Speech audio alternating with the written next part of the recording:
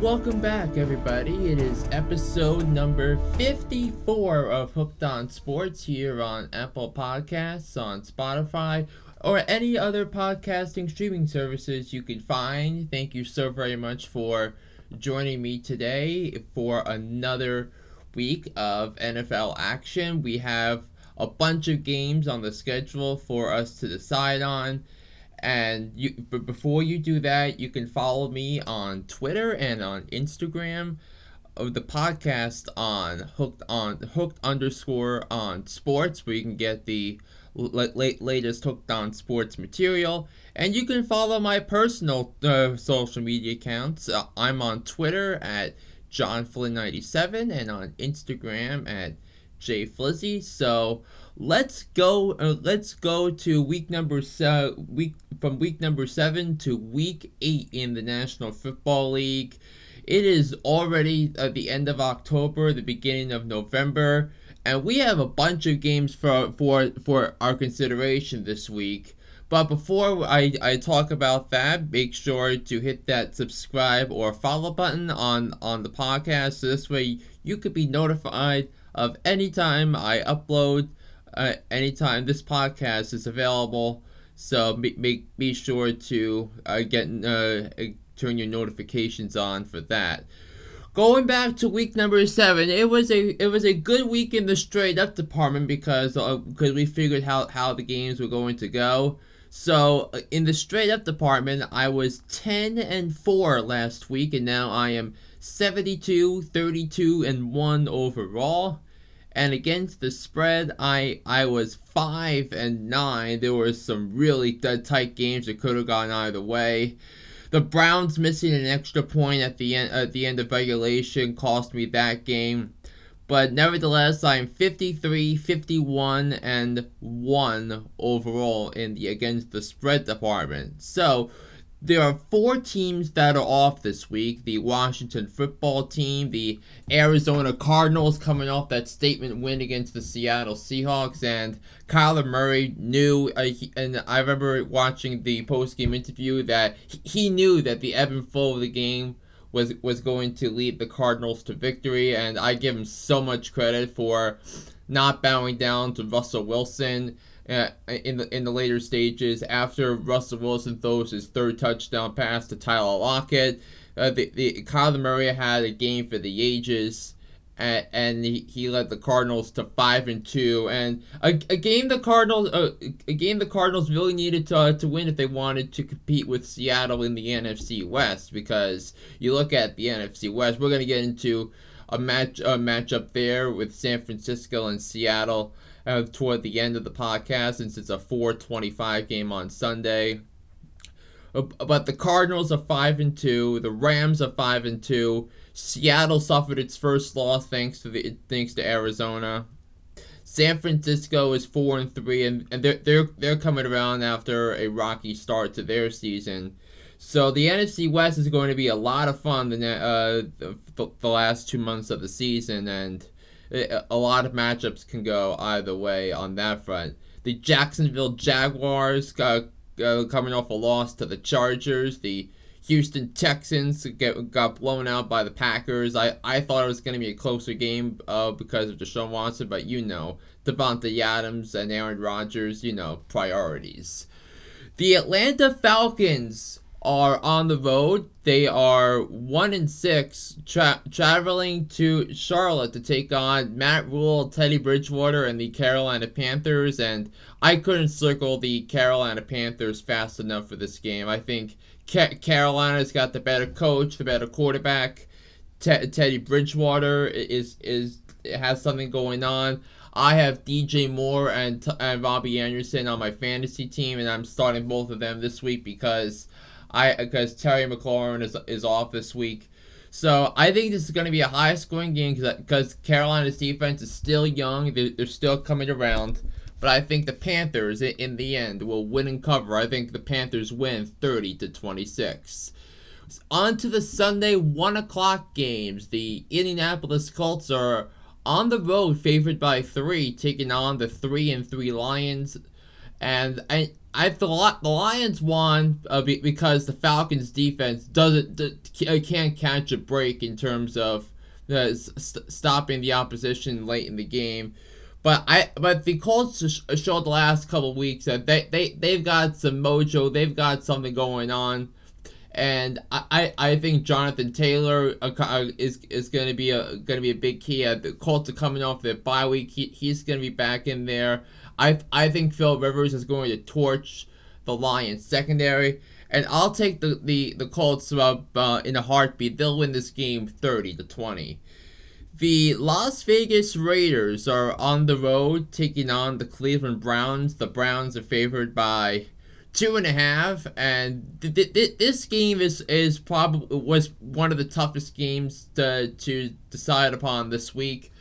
But you got to give the Cleveland Browns credit for finding ways to win against Cincinnati, even without Odell Beckham Jr. That Baker Mayfield got the ball to guys like to his tight ends. He found something with Jarvis Landry, and he played basically a perfect game after the disastrous first quarter. 297 yards passing, 5 touchdowns. But I like the Browns even without Odell Beckham Jr. going up against the Raiders secondary without Jonathan Abram.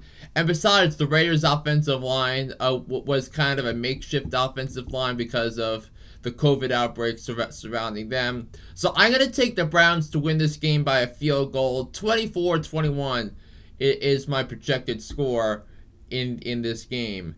The LA Rams, they are on the road. They're favored by 3.5, taking on the Miami Dolphins. And look, the Rams are 5-2. There was a lot of questions surrounding the Rams, that even though they came in at 4-2, because the Rams, their 4 wins this season have come against the NFC East because they played them all in succession. Then they have the in between was the loss to Buffalo and the blowout loss to San Francisco, even though the score was a lot closer than the game indicated.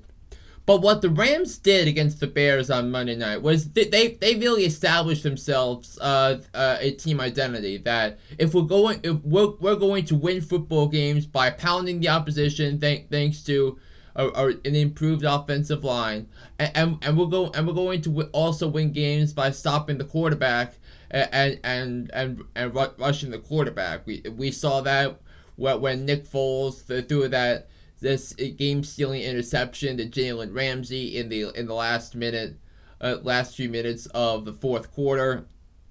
But I think the sequence that's going to define the Rams this season was that sequence in the third quarter. So up 10-3, and Darnell Henderson running the ball, and the offensive line pushed them all the way from the 15-yard line to inside the 5-yard line, and the Rams scored a touchdown a few plays later. But this is a reflection of Sean McVay, right? Because the Rams had as difficult an offseason as any team in the NFL, that they had to change a lot of coordinators around, but this is still Sean McVay's team. He showed why he's one of the singular best coaches in the NFL. I think the Rams are going to be a competitive team. I could see them going all the way to the playoffs.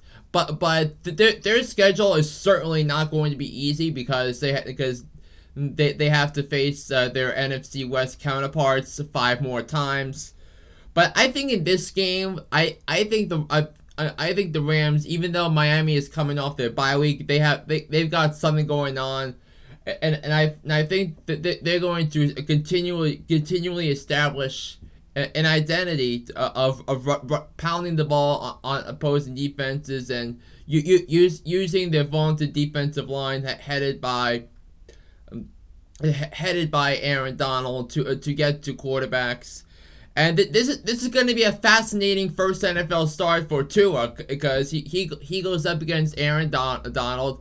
I think he's going to find ways to generate offense himself. This is going to be a very fascinating game on all fronts. But I think the Rams are going to win this game. I think Brian Flores is a terrific coach, and I think this game is going to be competitive.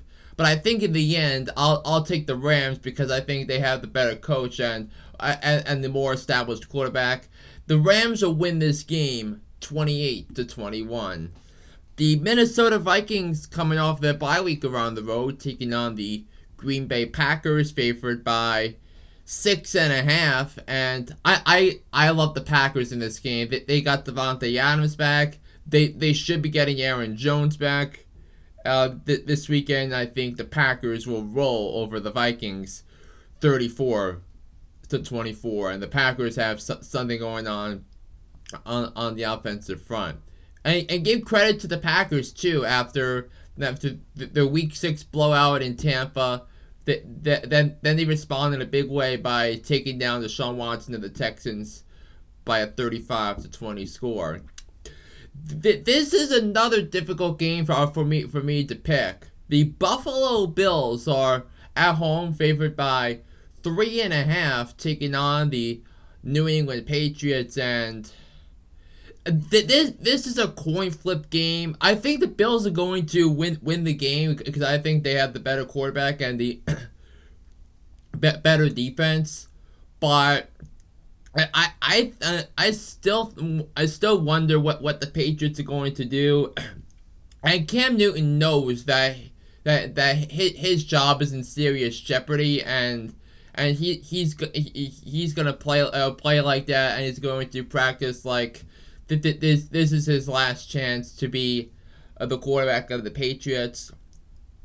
So I'm gonna take the Bills to win the game 27-24, but the Bills' defense hasn't looked great the last 3 weeks, and I know that they played the Jets last week, but they're not going to win games by just kicking field goals. The Patriots are going to keep this a close game, so I'm going to grab the points with the Patriots, but I'll take the Bills to win the football game.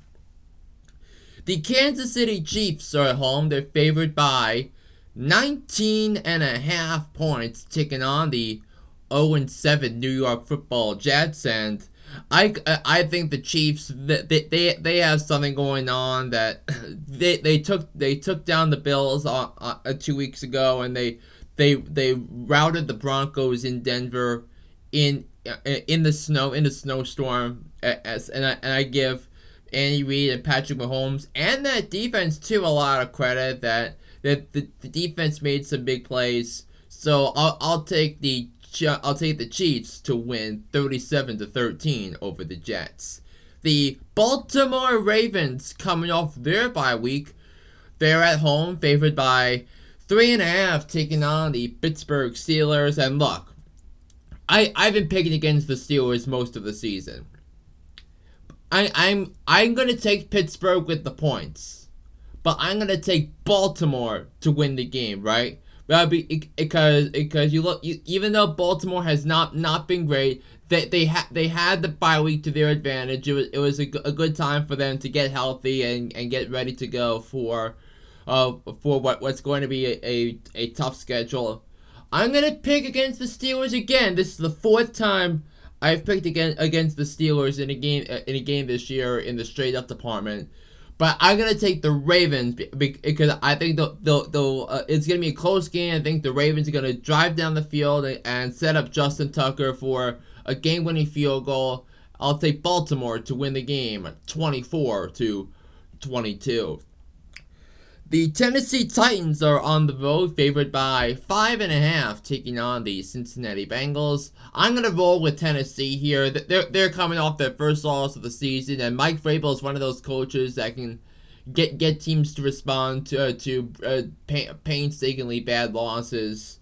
Especially that sequence against Pittsburgh where they were down 27-7. They make it 27-24 thanks to Derrick Henry.